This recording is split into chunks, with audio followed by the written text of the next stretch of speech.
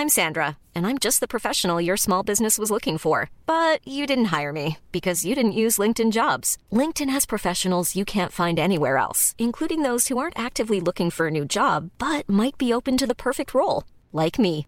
In a given month, over 70% of LinkedIn users don't visit other leading job sites. So if you're not looking on LinkedIn, you'll miss out on great candidates like Sandra. Start hiring professionals like a professional. Post your free job on linkedin.com/people today. One size fits all seems like a good idea for clothes until you try them on. Same goes for healthcare. That's why United Healthcare offers flexible, budget-friendly coverage for medical, vision, dental, and more. Learn more at uh1.com. Good Life Project is brought to you by Understood Explains, a podcast that's like a beacon for parents navigating the special education system. Hosted by Juliana Urtubey, a special education expert, this season is all about individualized education plans, or IEPs. Juliana breaks down complex topics like how to tell if your child needs an IEP in a way that's easy to grasp. I checked out an episode of Understood Explains about the difference between IEPs and 504 plans, and I was struck by the balance of empathy and practical advice. It's not just about understanding the system, it's about empowering parents and caregivers to advocate for their children, which is just so important. So I've known a number of people who've had to literally scramble to figure out how to advocate for their kids when the system seemed to just make it so hard to get the support that they need and deserve. So if you're a parent navigating this world, or even just wondering if it's right for your family, I encourage you to give Understood Explains a listen. Search for Understood Explains in your podcast app. That's Understood Explains. It's like having a roadmap for a journey you didn't expect, making it a little less daunting. So imagine stepping out of your day-to-day life and just dropping yourself into a gorgeous 130-acre natural playground for 3.5 days of learning and laughing and moving your body and calming your brain and reconnecting with people who just see the world the way that you do and accept you completely as you are. So that's what we've created with our Camp Good Life Project, or Camp GLP experience. We've actually brought together a lineup of really inspiring teachers, from art to entrepreneurship, from writing to meditation, pretty much everything in between. It's this beautiful way to fill your noggin with ideas to live and work better, and a really rare opportunity to create the type of friendships and stories you pretty much thought you'd left behind decades ago. It's all happening at the end of August, just about 90 minutes from New York City, and we're well on our way to selling out spots at this point. So be sure to grab your spot as soon as you can if it's interesting to you. You can learn more at goodlifeproject.com/camp, or just go ahead and click the link in the show notes now. More richly appreciate the minds of others. So it's very easy to us to ignore that they exist. It takes effort. It takes work to understand that there are other minds like you or I, and they have the same rich experiences that we do. And so to enrich our lives and to make the world better, not only do we have to connect with other people and understand that they have rich emotions, but also see those minds as worthy of moral status. Kurt Gray, this week's guest, is a social psychologist and professor at University of North Carolina, Chapel Hill, and the author of a really interesting book called The Mind Club. And he has spent the better part of his career researching the mind and morality and why we do what we do. And in this conversation, we go deep into these topics, and there's some shocking things. There's some interesting things. The idea that animals, plants, and even robots may in fact have minds, and how that changes the way that we behave in the world. Really excited to share this conversation with you, and it may even give you a little bit of a hint into how our lives may change in the future with technology. I'm Jonathan Fields, and this is Good Life Project. Really fun to be hanging out with you. I spent a little bit of time exploring your work, and I'm curious about you and what's made you curious about what you're curious about too. Let's take a step back in time before we kind of dive into your current work. So you grew up in Canada, as you were just telling me. Yeah. Me and in fact my co-author of the book were both from Calgary, Alberta. No kidding. Did you know each other? No. Because he was he was 65 and so I'm 30. Yeah. Tell me about Dan, actually. Dan Wegner's the co-author of the book. It seems like you open your book with sort of a one-page interesting tribute. Yeah. So clearly he was a really important person in your life. Yeah, he was definitely an inspiration to me and forged me in his image. So being an academic, it's really an apprenticeship model. And so I came to work with him, and he starts out, he do his grunt tasks, and then he kind of gives you ideas and kind of builds up your mind in his own image in some sense. So I feel like I have a really good sense of what Dan's mind is like, because through all my interactions, I, in some sense, have become very similar to Dan. Of course, we started out very similarly. So I applied to a bunch of places for grad school, and I applied to Harvard kind of, funnily enough, as a safety, it felt like. So I thought, this guy's research is interesting, but I think I'm going to go to Carnegie Mellon instead and do some decision-making stuff. And then I was taking the year off to go to Australia. I was surfing, and I got back from picking grapes one afternoon. As a job, we were doing that. By the way, already, this is not the typical postdoc story. Right, totally. I was hanging out in Australia surfing and picking grapes one day. Totally. So driving back from picking grapes, and then my cell phone rings, and it's Dan Wegner. And I guess he tracked down my number from my grandmother in Calgary, and he phones me and he says, I looked at the application. I'd like you, to come to grad school with me. And I was like, this is pretty sweet. I think it's an opportunity I can't pass up. And so I, thought about it for a little while. I accepted his offer, and then I emailed him to say, I accept the offer. Now you're bound to have me. And I should just say that while I was surfing, I suffered this massive head trauma, which is not true. But I said I suffered this massive head trauma. And now all I can do is basically just sit there and drool. But I signed up, and so you're stuck with me for 6 years. And he said, I'm thrilled to be able to clean the newspaper in your office every day. So clearly we had a good sense of humor kind of connection to start with. And it only got better from there. Yeah, and it's interesting because I wasn't familiar with him, but seeing that, you worked on the book with him, I actually went back and looked at some of his research, which is really fascinating too, and I can see why there was this deep connection. You can sort of see this lineage through your work as well. What was interesting is something that I guess he became known for, which was the ironic process theory. Am I getting that right? Yeah, that's right. It's something that we know commonly, very differently. It's, like the white elephant or the white bear syndrome. And it's something that I struggled with a lot. I have tinnitus, which means I hear a sound in my head constantly.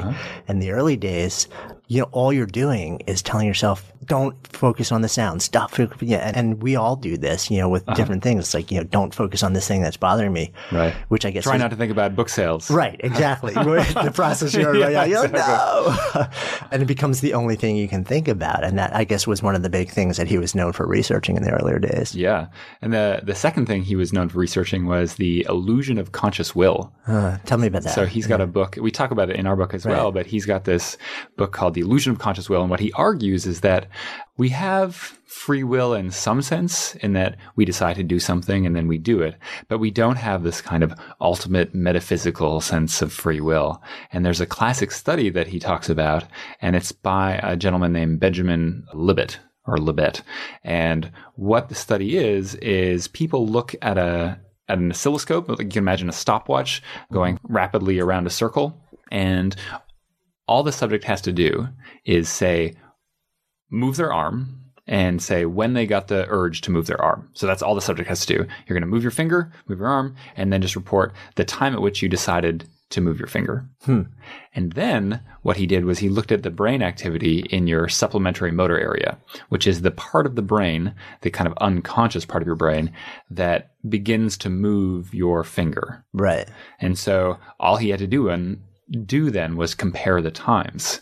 What came first, the decision to move your finger or the brain activity that actually starts to move your finger? Which you're completely unaware of. Right. And so what he found was that indeed your brain starts to move your finger before you decide to move it, suggesting that this sense of free will we get every time we do something is illusory. Yeah, which is so fascinating too, because I think we love to hang on the idea that we're in control. Exactly. That if we do something as simple as moving your finger, it's because we made a decision.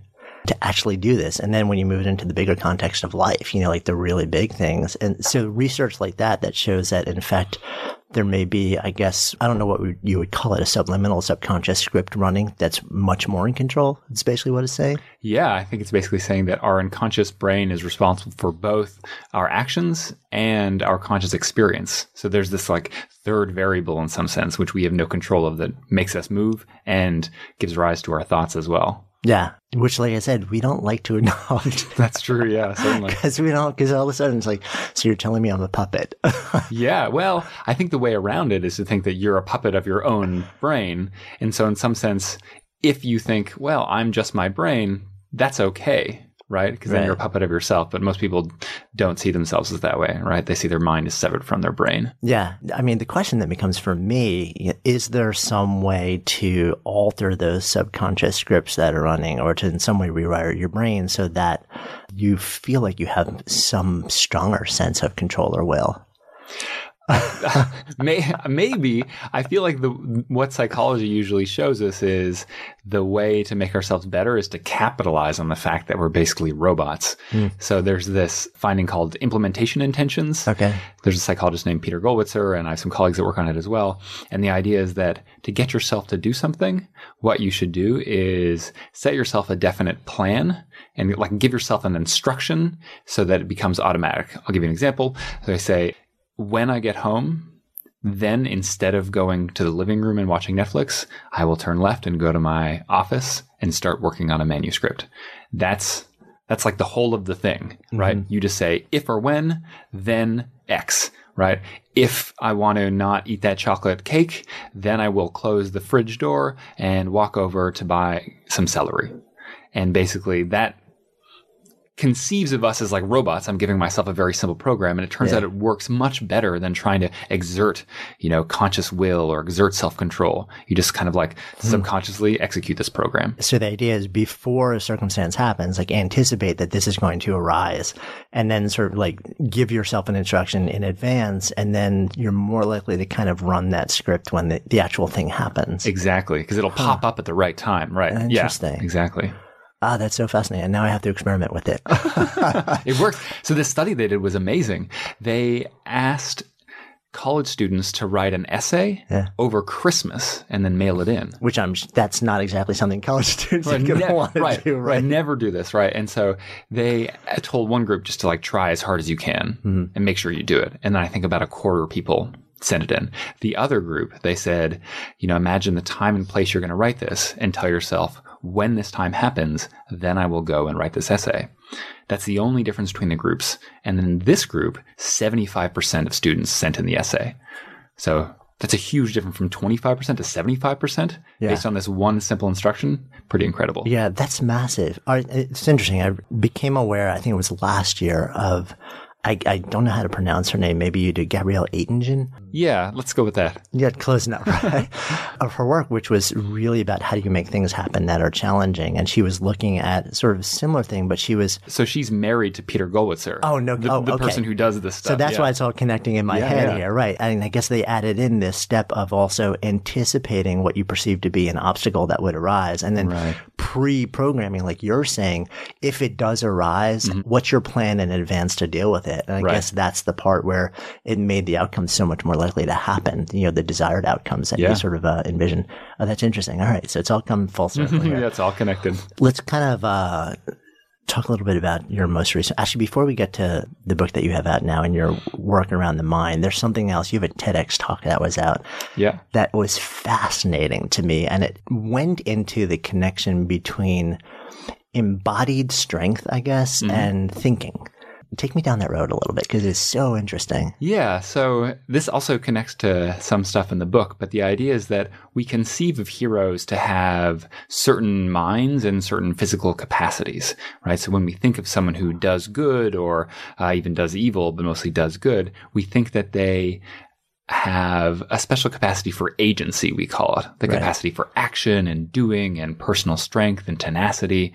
And what we did in a study was test whether thinking of yourself as a hero and acting like a hero kind of through this process of embodiment actually transforms you into more of a hero. And so, very simple study, we gave people $1. And then half the people we said, keep that $1. And the other half of people we said, you can give that $1 to charity. And everyone did, because we just gave them $1, and of course they can give it away. And then we asked them to hold a 5-pound weight just outside, like their arm at a right angle, I guess you could say. They held a 5-pound weight for as long as they possibly could. And what we found was that those who donated the $1 to charity could hold the weight significantly longer than those who kept it. And this even worked if you just thought about yourself and doing something good. Like just thinking about helping someone else gives you increased personal power. So, which is, I mean, on the one hand, like, it makes sense, but on the other hand, it's really kind of freakish. Because is there a mechanism that you've been able to identify that would sort of make that happen physiologically? So I think the mechanisms are kind of the boring psychology mechanisms of kind of self-fulfilling prophecies, in some sense. You see yourself as something and then you slowly become that, and also embodiment, right? No. So you think a certain way and your body becomes that. But I think at the crux of it is how we perceive the minds of heroes. And that's what really drives it. We perceive the minds of heroes in a very specific way of having specifically powerful minds. And that is what makes us powerful when we become them. Yeah. It makes a lot of sense also in terms of working in that direction. And also, like the work of Bessel van der Kolk on sort of the somatic embodiment, like unwinding trauma and stress and PTSD in the body. And the work is really showing that you've got to unwind it physically. Right. You've got to unwind the embodied element of it to actually reverse engineer it to the mind. So it's kind of interesting because it makes sense that it would work both ways. Mm-hmm. Yeah. So the other thing that it brought up with me, which is kind of interesting, is this: I've always really doubted things like affirmations. Okay. But it's interesting because it would kind of explain a possible science behind why certain affirmations might actually have a physiological or an embodied effect. Yeah, I think... Or not. The way you're looking is, I don't know about that. Well, so I guess I would just say I don't know, but a lot of these are things... like you're actually becoming it through your deeds, or actually like very much thinking of yourself. So it's not just saying it. It's in a sense becoming it is what gives it to you. So the example I like to use is Gandhi. Like many of us, we're sitting on a couch, we're maybe listening to a computer. We don't think that we could do something like Gandhi could do. Like go weeks without eating, right? I fasted once. I made it to like 3 p.m., right? I skipped lunch a little bit. But this suggests that the way you become able to do these deeds is actually just to start doing good. So if you look at Gandhi's early life, he wasn't very amazing. In some sense, he went away to school and he just, kind of did school in the UK. And then he came back and then he was inspired to do good, right? To help India free itself from colonial rule. And then by doing good, he became able to exert this kind of exceptional self-control. Right. So what this suggests is that to be a hero, don't wait to have the special abilities, just start doing good and those abilities will come. Right. So it's more action-based than thought or, like repeating a sound or a word or phrase or something space. Yeah. All right. That makes me feel good. But it's also, it's kind of like, I wonder if it's self-reinforcing to a certain extent also because, if you go and do a small act, you get a dopamine hit and it makes you feel good and you want to do more of that. So it's sort of like, it's almost like a brain is wired to keep reinforcing doing more of that. It's totally a cycle, right? And if you become more agentic, you become more able to do good, which makes you more agentic and so forth. So it's the positive spiral there. Yeah. But also, I guess also, we have the opposite spiral that so many people experience, which is, if you don't take these actions, does it create sort of a negative effect where you become less and less and less and less likely to do them? And I guess maybe that's implicated in some level in depression. Yeah. And we have some work that shows we did a similar kind of experiment with thinking of yourself being a victim. And we didn't have them hold a weight, but we had them put on a very itchy scarf. Like this is the worst fabric I could find. It's terribly the cheapest, grossest wool you could find. Sandpaper scarf. Yeah, exactly. And what we found is that those who thought of themselves as more of a victim experienced more discomfort, right? It really kind of caused them in some sense more pain and suffering, right? So the kind of mental perception of themselves as victims caused themselves more physical discomfort. Right. I mean, it also brings into the conversation, I think, the idea of primes. I read some research a while back. I don't remember who it was from, where a group of students, 2 groups of students, one group was told, hey, you're about to take a test. And we know definitively that, men do 30% worse than women. And the other group was told the exact opposite. And in fact, the test was identical and there was no research where it was completely made up. But but the results tracked what the prime was, what, the statement was to them. So it seems like it temporarily altered their cognitive function. Yeah. I mean, we create the world, right? Yeah.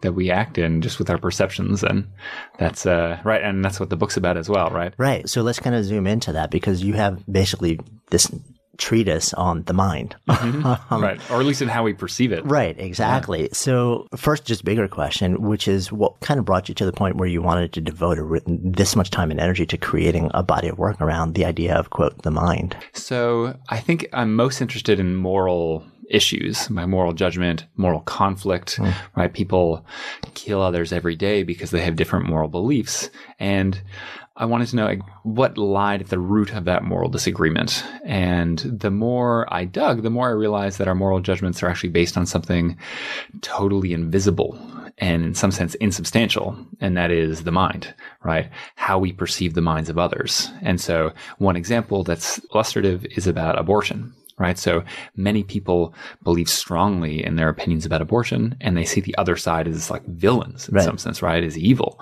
But really, we all agree that babies deserve to live and deserve to be cherished. And we just disagree about the minds of fetuses, right? Whether we should see a 5-month-old or a 3-month-old or a 2-month-old fetus as having a mind, and whether we should privilege the kind of potential mind that they might have when they're 4 years old or 18 or becoming president and so forth, right? And so this debate isn't about morality in some sense. It's really about mind perception, about who or what belongs in the mind club. Yeah. So you just brought the term the mind club out. So take me deeper into that. Yeah. So the mind club is just that collection of entities that can think or feel, or think and feel, right? So you belong in the mind club and I belong in the mind club. Although arguably different in different people's minds, they may agree or disagree. Right. It's hard to know. I mean, that's the beauty of the mind club, right? You can never be sure, right? So presumably our listeners also believe in the mind club, that they're in the mind club, but there's many things whose membership is unclear. So entities like animals or machines, right? The example I use is people's dogs or cats, right? So I have cats and I definitely think they're in the mind club, right? I sing to my cat sometimes and have conversations, and I think they have personality and deep emotions. But then I have friends come over and they just see like a fur ball that tries to like scratch them, right? They don't see a mind. They just see a little furry robot programmed to act in certain ways. And I think a lot of people have that way with their own pets, right? They ascribe a rich mind to them, but other people don't see that same mind. And that's really what the mind club's all about, the ambiguity of mind and how that relies on perception. Right. So it's the idea of if you have a mind, or if other beings perceive that you have a mind, at least in their mind, you're a member of the mind club. Exactly. Yeah, right. Which gets a little bit meta there. Right, totally. But it's interesting, right? Because you use the example of a cat or of a pet. And, it's interesting too, because you have, I think, there are pet people, or there are cat people, there are dog people. And depending on who you are and your personal orientation, you may or may not, be more or less likely to see your own animal or somebody else's animal as, either just this inanimate object with no intrinsic value or like reason to preserve it or protect it in any way, shape, or form, or you may see it as a prized member of the family. And I guess part of what you're arguing is like the difference between that is whether you perceive them as having a mind. Absolutely. I mean, you can see that with vegetarianism, right? So people who are meat eaters look at pigs and say, that's dinner, right? That's like a robot filled with delicious bacon, right? Whereas a vegetarian will perceive a rich mind behind it. There's an example we use in the book about turkey farmers. Right. And there's two passages. One is a turkey farmer who is a factory farmer, and he talks about the birds in terms of numbers, right? We lose this much percentage of birds and we care about this much yield. And another turkey farmer talks about the personality of his birds and how they're smart. And it's no surprise that the one who talks about the personality is kinder to his birds, right? Sees them as deserving moral status, whereas the factory farmer keeps them in small cages and pumps them full of antibiotics, right? Very different experiences of raising turkeys based upon mind. Yeah. So, and I guess that's really the bigger point, or the bigger conversation, is that our decisions about who or what has a mind or doesn't leads to profound change in the way that we interact with, we value, we treat other people, beings, things on the planet in that way can have disastrous or really beneficial effects on the lives or, like not lives Right. Yeah. of those other things, but also on us. I think it's, whether, and this is something that you explore also, the idea of like, let's go back to the early pet example, right? If you live in a house and you're alone and there's a cat in the room, your perception about whether that animal actually, has a mind or not probably really profoundly changes your experience of the world. Absolutely. In fact, there's a bi-directional link there. So what research has found is that the more you lack social connection, the more you kind of need a mind in your life, the more you see minds elsewhere, right? So there's a reason that when I lived alone in DC, I really perceived a lot of mind in my cat. Right. It's the same reason that Tom Hanks befriended a volleyball in Castaway. Right. He was like bereft of human experience, and so he made it. At the same time, people who are really connected to others, who feel really accepted and a part of the group, can also, in a kind of bad way, see less mind in others. So there's a study that shows when people think about how they feel connected at Thanksgiving dinner to their families, they're actually less likely to perceive mind in those of other religions and other races. So, and take me into what's the negative fallout of that then? So the negative fallout is you're more likely to recommend that people can be tortured or even put to death. Right? Because you're like, well, I have my group of people and I feel fulfilled. And so I don't need to think about people outside that group as having minds, as being able to feel and deserving moral status. Yeah. So it really creates, you're more likely, I guess, then to sort of have like a stronger us versus them, and them being like not worthy of respect, value, treatment, preservation. Exactly. Yeah, so we split the world in terms of us and them, and us's have minds and thems often don't. Yeah, which at this point in our culture and our history and the state of the world is a big deal. Certainly, yeah, with all religious violence and terrorism, right? It's easy to characterize others as mindless. And in fact, psychology suggests that we take mind away from others in two ways. One of them is we turn them into animals. This is often what happens in slavery. So you see people as livestock, right? That it's your duty to protect so they can feel, but they can't think. On the other hand, there is a way of dehumanizing that you turn people into robots. So you strip their ability to feel and believe that they can still think. And this is what happened, for instance, for the Japanese in the Second World War. They were put in internment camps. They were seen as evil and scheming, but not as the ability to feel, right? So you want to separate them and not care for them. So very different consequences. And then the worst is just total dementalization. And that's what happens in things like the Holocaust, where people are just seen as objects, right? Things to be put on a train. Yeah. I mean, what's interesting and somewhat terrifying to me too is we're having this conversation in the context of, let's call it a very antagonistic electoral season in the United States. We have very international listenership here, but you guys, you've probably heard the news, even if you're not in the United States. It's been very aggressive, and some people have said, like fiercely antagonistic is probably a kind way to put it. And it seems like if you the things that you're talking about, like understanding the deeper layer and the messaging that creates an us versus them scenario, can allow you to either bridge a gap or deepen a gap, and then use that gap to try and mobilize people for a particular outcome. Right. So I think in the American election, a lot of people feel the way they do is because they feel like victims. So we can see ourselves, going back to the TEDx talk, we can see ourselves as kind of heroes or villains. And the more you see yourself as a victim, which I think many Americans do because wages are stagnating or the opportunities aren't there that they thought they were promised, they see the rest of the world in terms of victims, or in terms of villains, sorry. So if you're a victim, everyone else is a villain or a hero. So that why Donald Trump is a hero, right? He's a strongman, or Bernie Sanders is a hero. So this like perception of victimhood transforms the rest of the way that we perceive the world. Yeah. So if a political player or a business player sort of like understood this dynamic, it's interesting because it's sort of like, okay, now we have a technology that we can use equally for good or for evil to largely manipulate large numbers of people into a particular outcome or action. So Donald Trump's slogan, "Make America Great Again," really implicitly emphasizes that America is not great now, right? And he said, "Oh my God, I'm a victim. Let's get back to where I was." Right. So it's interesting that message is specifically towards a group of people who would self-identify as victims, almost. Yeah, I don't know if they would explicitly. Right, but the inner feeling is, right. Yeah, certainly. So interesting. I mean, my mind can spin on this conversation, can go a lot of different directions, but I don't want to really take it over political because I think it's really just about understanding the human condition. And also I think really bigger picture, just the idea of how we interact with people and perceive their value in the world and our deep need to connect with people these days is just really important to get. You talk about, I think when we talk about people, we get it. We'll talk a little bit more about that. And when we talk about animals, I think we can kind of say, okay, I could kind of see how it's like living and breathing. It's furry, it's cute. Mm-hmm. I could, imbue mindness or, that's a member of the Mind Club. But you also talk about inanimate objects. Yeah.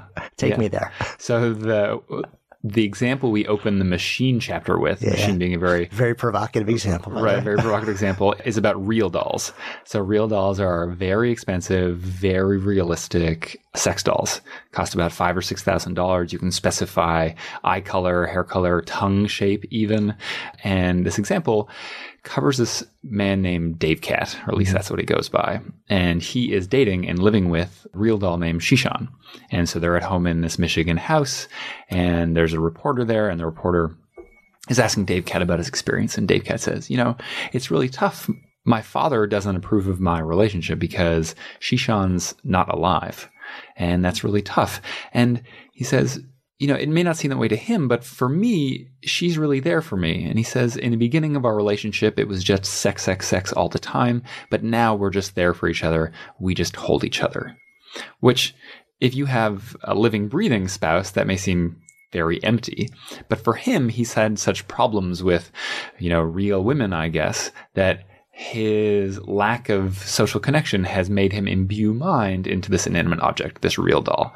And so machines more broadly are very interesting because they're minds that we create in things that we've created, right? So it's kind of a meta thing, right? We create a bot or an iPhone, and then we see it has a mind. We see a mind in our car, which we created. It's very rich. Yeah, and it's so interesting also because, I think we like to believe that things either have a mind or don't, rather than we play a role in determining whether that other thing actually has a mind or not, because it's very subjective. It comes, in part, we like to think, cat, it's living, breathing, and has a brain. It's got to have a mind, right? But in fact, whether it does or doesn't, it's not just subjective to the cat, it's subjective to the person who's making the decision. Right. So we say that minds are less a matter of fact and more a matter of perception. And their minds are really a gift in some sense that you give another thing. And things that drive that perception, one is this kind of need for social connection. Another one is the need to understand the world. This is particularly true with machines. So when we feel like things are difficult to understand, that we're having troubles understanding something, that's when we perceive a mind. So consider your car. If you just bought a brand new Audi, Mercedes, right? You don't give it a name. It starts up automatically the first time, drives like a wonder on the highway. But now let's say you're driving a 30-year-old Chevy, right? You're starting it up. It's like, vroom, vroom, vroom, vroom. That car's got a name. Right. It's got a name, right? Come on, old girl, right? Got some personality. You're going to talk nice to her, right? Bargain with her. Right. Probably stroke the hood on a winter morning before you start up. Yeah. Exactly. And right. Because we need to make it work. And the model we have for understanding how things work is the human mind. And so when we want to figure out how something works, we give it a human mind and then we talk to it and pray to it, etc. Yeah. Which also brings up the idea of robots, which you're also talking about a little bit also. And there is a sort of this freaky future state, which may be not all that far into the future, where, when we're able to actually create machines where classic Turing test, right, which you also speak about, where, it's indistinguishable whether you're having a conversation with a machine or with an actual living, breathing human being. At that point, do we say that machine has a mind, or is it just, we're like nothing that plugs in or has a battery, could ever have a mind? Yeah, I think there's two answers. One is that explicitly, we'd probably say, no, it doesn't have a mind. Right. Minds are humans and machines need not apply. But I think implicitly through our behavior, I bet we'd act as if it has a mind. I bet you could probably get someone to fall in love with a machine and then they'd realize that it's not a human. And then they'd say, well, I still love her. Yeah. Right? I mean, and I think that's the greatest test of having a mind, whether someone could fall in love with something or treat it a certain way. Right. And then emotionally, because you see this in like sci-fi flicks, right?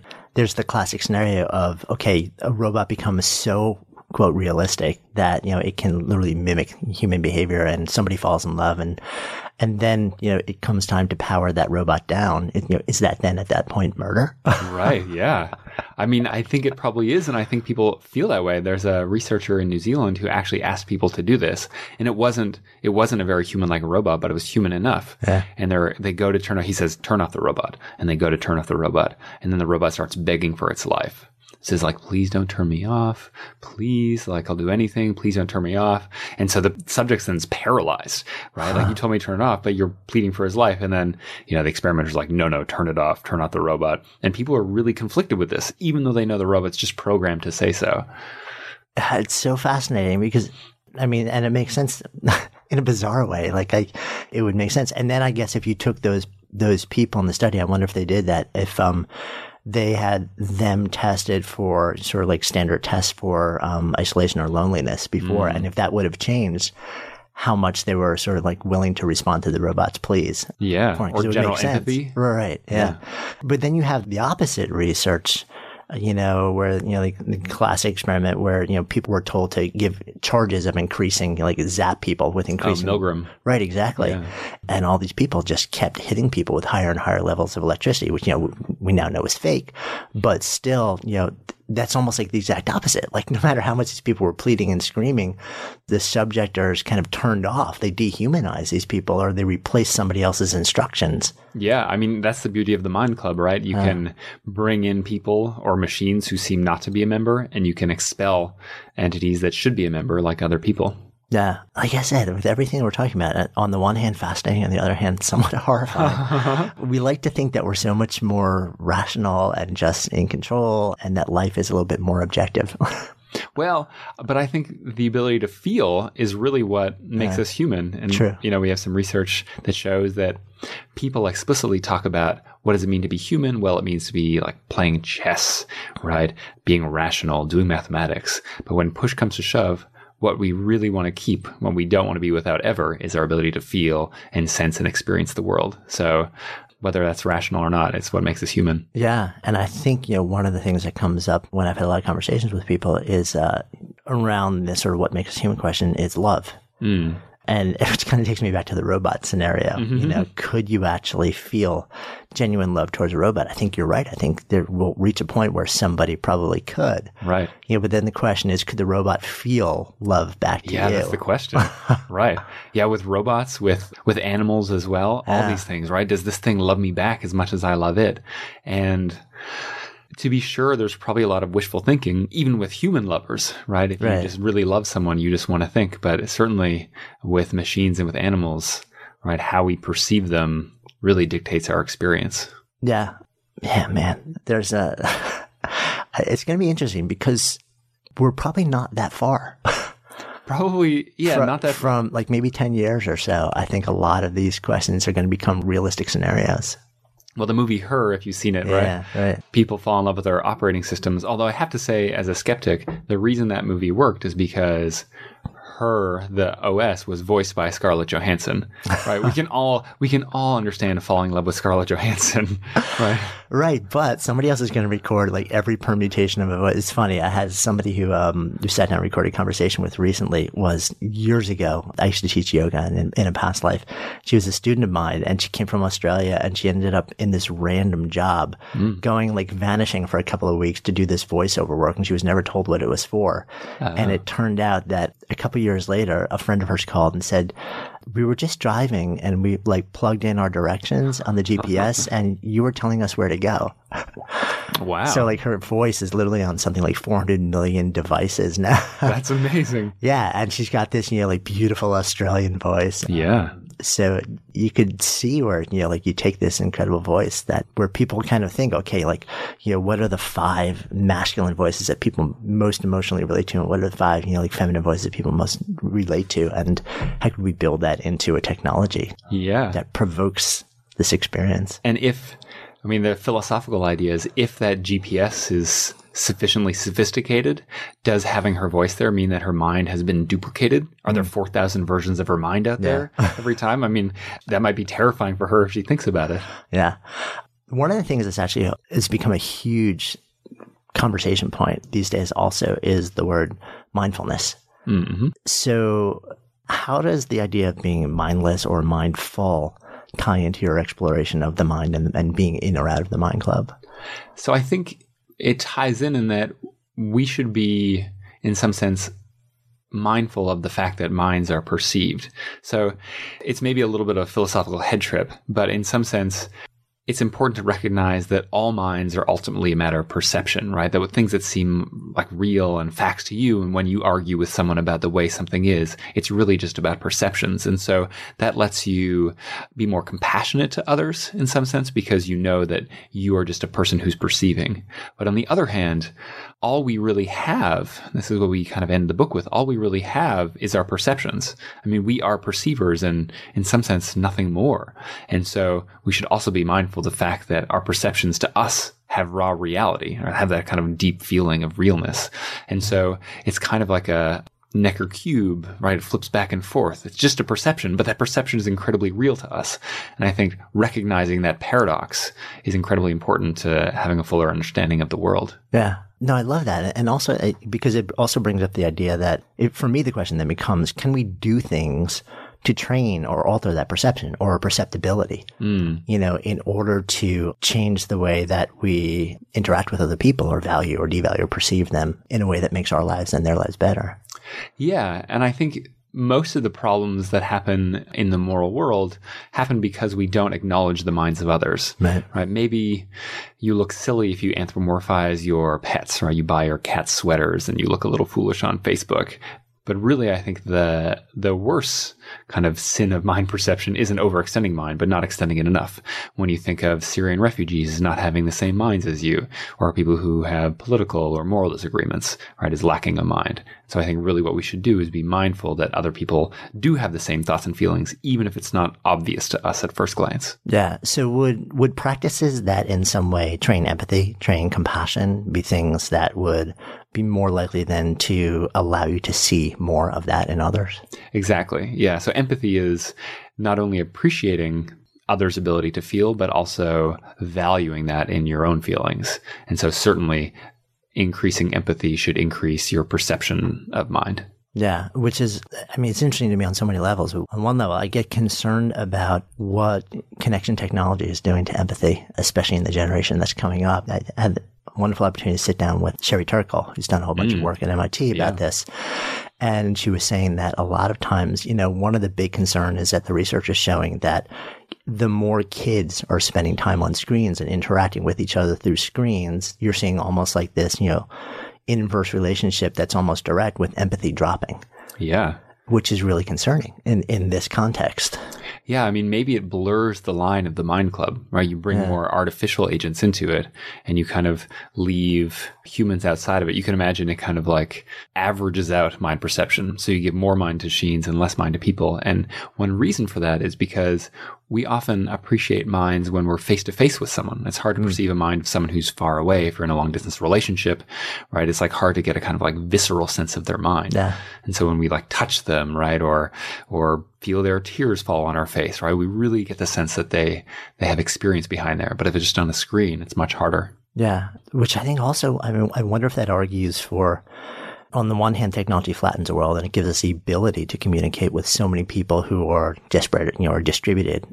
On the other hand, this argument, I think really argues for go the extra mile. And if there's any conceivable way you can put people in a room instead of between, like a pane of glass or technology, do it, because the effects are big. Right. Or just develop technology enough that you can get, telepresence where you can actually feel someone's touch, or, right, that you're actually in the room somehow. That would be interesting. Are people working on stuff like that you're aware of? I mean, there's bots to do surgery, right, where you can manipulate remotely things and get a sense of touch. And I think years ago they were thinking about how to have, because the internet always revolves around sex, how to have sex remotely, right? So you just need the right sensors and you get the sense you're actually, touching someone. Right. Yeah, that always leads technology to, doesn't it? It's like, that like streaming technology online, like just like it's always, sadly it's leading the charge, but I mean, hey, maybe some good will come out of it, right? And it actually like somehow creates a technology that allows for the fostering of remote empathy through tactile replication. That would be really fascinating, actually. And I guess that's in part where like VR is going these days too, to a certain extent. Yeah. And I think how human intention interacts with that is we really experience the world not as a series of, random stimuli, but as a series of intentional stimuli. And I have some work that I did some years ago with Dan about how intentional things are experienced as much richer than computer things or accidental things. So take cooking, right? If you know someone baked something for you intentionally, even if you think it just objectively doesn't taste that good, it will still taste better. Right? So we ran a study where we gave people candies and we said, look, I picked this for you specially just for you. I hope it makes you happy. Or I picked this randomly, whatever. And sure enough, when they ate the one that was chosen for them, they thought it tasted better and also sweeter. Right. And so the same thing is true with, internet sex, or we ran a study with massages, right? Massages just feel better when there's like a mind behind them. And so this is why I think it's important to kind of foster these connections with real people, because the world is much richer when there's actually human intention behind them. Yeah, I love that. And again, my mind, it's like everything we're talking about here is, okay, so these are ideas that you can leverage in so many different ways. And of course, the author in me is like, so then every time I hand a book to somebody, I should say, I picked this just for you. Yeah. And like, would that then, in theory, like, prime them to enjoy the book more, or say this is a better book than they would have experienced it as being before? Unless they don't like the book, and then it's worse. Right? So it'll just like deepen whatever the... Yeah. So the first study we did was about intentional pain. And so we gave people ostensibly electric shocks that were either intentional or accidental. Right. And the intentional shocks hurt significantly more, and they kept on hurting. Got it. Which kind of makes sense just intuitively, right? Because if you think somebody is hurting you and they mean to hurt you, just intuitively kind of makes sense it's probably going to hurt more. Absolutely. And because pain is a signal, right? If they're hurting you intentionally, it should hurt more so you can get out of there, right? It motivates you. And same with pleasure, right? If someone's helping you intentionally, it should feel better because you want to stay there and get more of it. Yeah. I wonder if that then flows through to if somebody, like if you get in an accident versus somebody deliberately hits you, it would make sense that like, would somebody experience physical pain less if they knew that it was just accidental? And by that theory, yeah, right? Yeah, I think so. And we have some work that showed, this is actually suggested by a colleague of mine when I was at Harvard. He had a sick kid. I think the kid was about 1, and they had to give him suppositories. Right? No kid likes suppositories. And so he hoped that the kid would kind of know somehow that it was for his own good and that would hurt him less. And so we ran a study like that. If you were being shocked for your own good, it's complicated to arrange that, but if you're being shocked for your own good, it turns out it actually hurts even less than if it was intentional or even accidental. It's funny. A friend of mine created this device. It started as a Kickstarter, and now he's selling it, called Pavlok, which I don't know if you're familiar. It's a little wristband that you can program to give you a mild electric shock. Okay. To try and stop you from, so if you move your hand to your mouth, like you were going to smoke a cigarette, that movement would trigger a shock. Wow. But he said even if the movement doesn't trigger, you can tap a button on it to give you a shock, to sort of train yourself to associate like the pain with it. I wonder if knowing that you're doing this to yourself for positive reason with positive intention, and somehow makes you experience the pain of the shock less. I think so. I think the real trick would be to cross-link people. Right. Right. Every time, like, just get someone else to hit the button, and then it hurts even more if you like have a cigarette, right? Give the button to like somebody who actually doesn't like you. Totally. Yeah. That's so interesting, right? It's almost... Tell me how this would factor in too. I came out of the health and fitness world, and there was at one point a club that was saying, okay, you sign up, you're going to like pay like $10,000 up front. And every day you work out, you get, 10 of it back until it's all back. But every day that you don't work out, that money you have to designate in advance, or like somebody or a cause that you hate. Okay. And it goes to them. Wow. So it's like, it kind of ties into like, it would hurt even more just knowing that you weren't just losing the money, but it was actually... Yeah. Well, in some sense, your like past self is screwing with you too, right? Right. It's like, take this, future self. You should be working on it. Right. Oh, this is getting a little too layered for me. One of the things that you explore also, which I thought was really interesting, is the idea of the silent, like the thing that we might perceive as being like a being, but in some way is completely non-interactive. Right. Talk to me about that a bit. Yeah, so we're used to communicating with humans based on language. So with animals, we know they don't have language, and so we use other cues. But it's really hard for people to make sense of other people who lack language. And so this chapter is about the silent people and people who are in comas or vegetative states or persistent vegetative states. There's a whole spectrum of consciousness that exists when we're not conscious. And how people grapple with that is very interesting and predicts a lot of moral judgments. So take Terri Schiavo, the famous patient, right? You can look at her and she sometimes, or when she was alive, responded to things. So when they played the Phillies going to the World Series, there was like a pop fly and then the Phillies made it to the World Series. Terri Schiavo kind of opened her eyes and turned her head to the side. It seemed like she was actually listening, but that could just be stimulus response, right? And so how you interpret that determines whether you think Terri Schiavo should be kept alive on life support or whether you should allow her to die. It's interesting. It really changes the way that we make those big life and death decisions. Like in that case, does she have a mind or doesn't she is really the defining question. Like, is it still there? Yeah. Especially when you could look at every other function and sort of see, okay, it's okay, but for the fact that there are no brain waves happening. Like, and maybe that's a part of the conversation we should explore a little bit, which is the difference between the brain and the mind.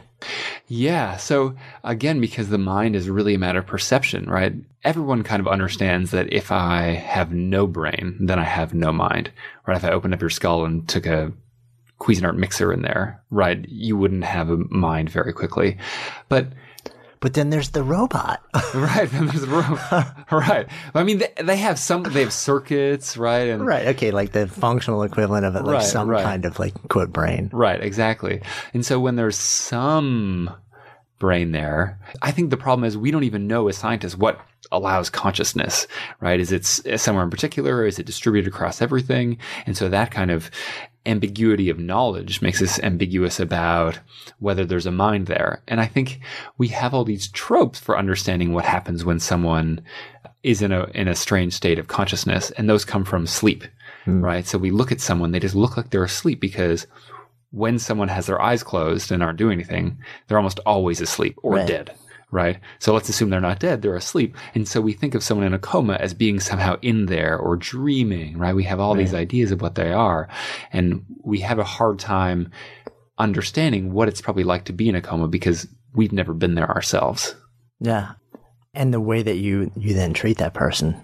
Yeah. I mean, so could you have somebody where, like they're in a coma and, all signs show that the brain is basically flatlined, but there's, in your mind, because you may say that, well, the brain is not the mind, and like maybe there's something like the mind is still, like, could you have a person who's living and breathing with a brain that's alive, but, like not registering any electrical signal, but still have, like, assume the presence of a mind?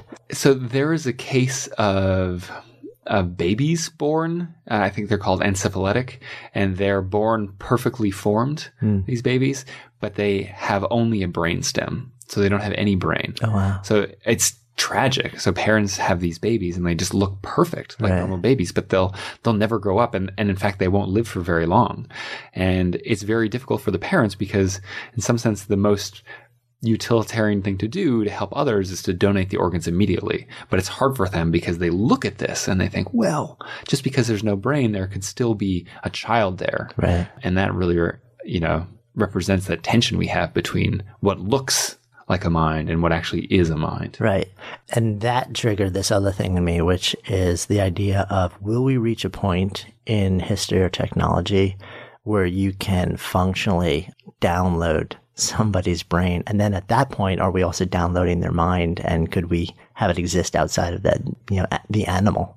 Right. So some people are banking on it. So there's a futurist, Ray Kurzweil, of course, who your listener may have heard of. And so he's hoping for, he's waiting for the singularity, right? So the day that computers can make themselves smarter, which can make themselves smarter, which can make themselves smarter. And then he hopes once computers are, omniscient, that they will be kind to humans, which is, is an assumption. The Matrix. That's right. Will be kind to humans and then allow him to upload his consciousness.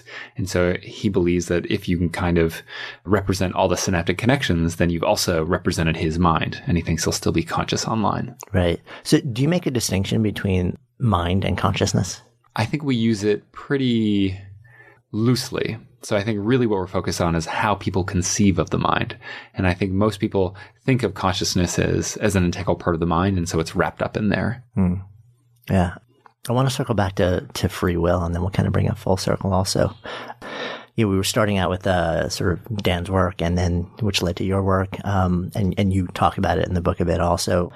The idea of free will, there's Sam Harrison, the neuroscientist, also has a really interesting sort of take on free will, which, and I'm going to totally butcher this because he's brilliant and I'm not, but it's essentially that free will is never truly free will, but differently because in part it's based on a physiological structure that's inherited genetically, and you're always only making choices within the bounds of the sort of, the DNA that allows you to wire or not wire in a particular way. And so your free will is only free will in the context of what your sort of genetic coding allowed it to be. Curious what you think of that. Yeah, I think I hadn't thought of it that way before. It's a compelling idea that we're not ultimately free. So you can imagine if someone like God is ultimately free because he's not constrained by physical determinants, right? He can do whatever he wants.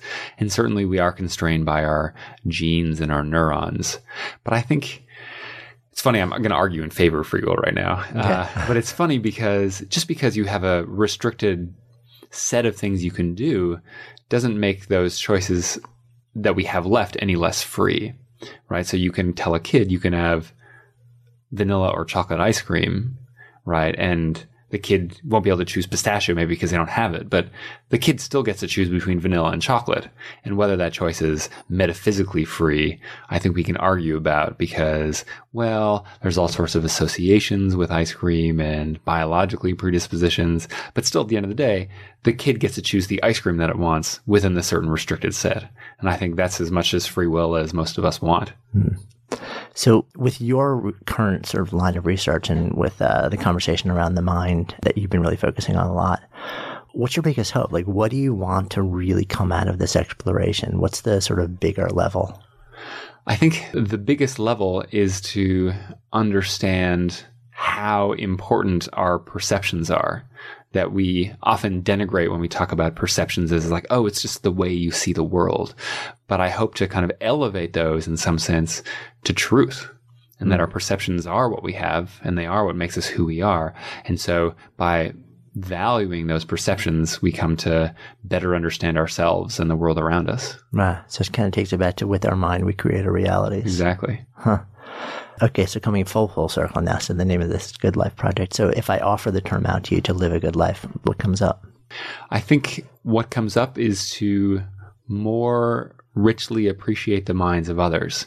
So it's very easy to us, because other minds are ultimately inaccessible, to ignore that they exist. It takes effort. It takes work to understand that there are other minds like you or I, and they have the same rich experiences that we do. And so to enrich our lives and to make the world better, not only do we have to connect with other people and understand that they have rich emotions, but also see those minds as worthy of moral status. So I think I would say for a better life, be a better mind perceiver. That's cool. Thanks. Thank you. Thank you. Hey, thanks so much for listening. We love sharing real, unscripted conversations and ideas that matter. And if you enjoy that too, and if you enjoy what we're up to, I'd be so grateful if you would take just a few seconds and rate and review the podcast. It really helps us get the word out. You can actually do that now right from the podcast app on your phone. If you have an iPhone, you just click on the reviews tab and take a few seconds and jam over there. And if you haven't yet subscribed while you're there, then make sure you hit the subscribe button while you're at it, and then you'll be sure to never miss out on any of our incredible guests or conversations or riffs. And for those of you, our awesome community who are on other platforms, any love that you might be able to offer sharing our message would just be so appreciated. Until next time, this is Jonathan Fields signing off for Good Life Project.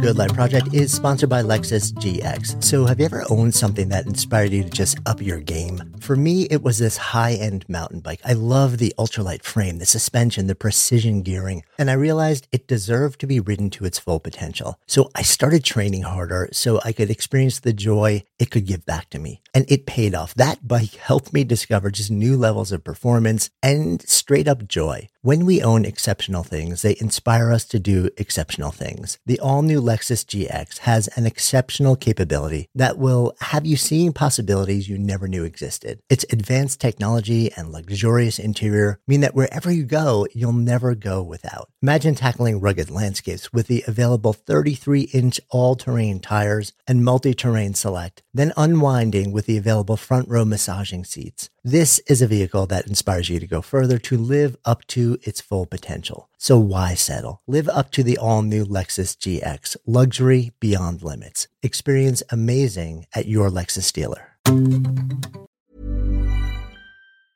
Mom deserves the best, and there's no better place to shop for Mother's Day than Whole Foods Market. They're your destination for unbeatable savings, from premium gifts to show-stopping flowers and irresistible desserts. Start by saving 33% with Prime on all body care and candles. Then get a 15-stem bunch of tulips for just $9.99 each with Prime. Round out Mom's menu with festive rosé, irresistible berry chantilly cake, and more special treats. Come celebrate Mother's Day at Whole Foods Market. Imagine the softest sheets you've ever felt. Now imagine them getting even softer over time. That's what you'll feel with Boll & Branch's organic cotton sheets. In a recent customer survey, 96% replied that Boll & Branch sheets get softer with every wash. Start getting your best night's sleep in these sheets that get softer and softer for years to come. Try their sheets with a 30-night guarantee. Plus, get 15% off your first order at bollandbranch.com. Code BUTTERY. Exclusions apply. See site for details. Protect your dream home with American Family Insurance. And you can weather any storm. You'll also save up to 25% by bundling home, auto, and life. American Family Insurance. Get a quote. Find an agent at amfam.com. Products not available in every state. Discounts may not apply to all coverages on an auto or home policy. Discounts do not apply to life insurance policies. Visit amfam.com to learn how discounts may apply to you. American Family Mutual Insurance Company, SI, and its operating companies, American Family Life Insurance Company, 6000 American Parkway, Madison, Wisconsin.